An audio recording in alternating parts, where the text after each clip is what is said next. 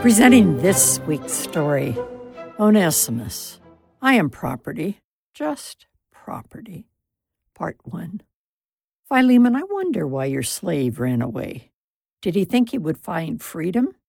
You are not a cruel or unfair owner. Your friends know you to be generous and loving. My friend, slavery is a terrible practice for our town in the Roman Empire. It sucks initiative and opportunity from the free. The Roman government's laws strip slaves of respect, but we are powerless to change laws and the Roman government.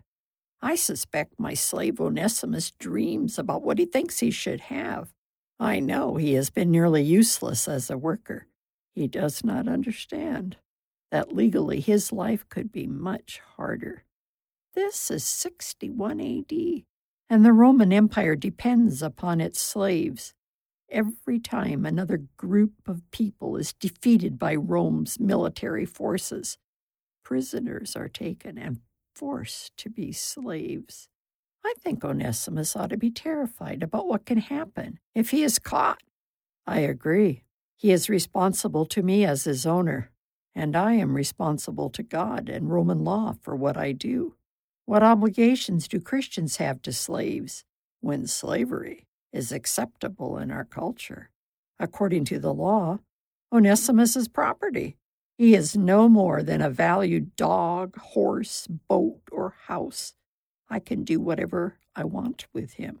That includes sending him to the amphitheater. Onesimus will not stay alive there if dogs or lions rip him apart. Philemon, I know that we cannot protest the government's laws about slavery, but it sure bothers me to treat slaves like they are not humans. Has the fugitive's disappearance caused Philemon and his friend to think about slavery? Onesimus, the slave, continued his escape from the home of his master. He stood now on the deck of a freighter, soon to land in Rome's port city. Fear began to grip him. What would he find in Rome, the political center of the world, in a city with 1 million people? Could he disappear into its ghettos? In his mind, he heard shouts for mercy as he thought about what could happen to him. Words ricocheted in his brain. I am property, just property, a slave. When the freighter reached its destination, Onesimus found himself in a traffic jam, struggling towards Rome. 4-wheeled and 2-wheeled vehicles, powered by horses, demanded space. Litters carried government officials, salespeople, and wealthy sightseers. Ox wagons transported food, building materials, and commodities from the many countries Rome had conquered.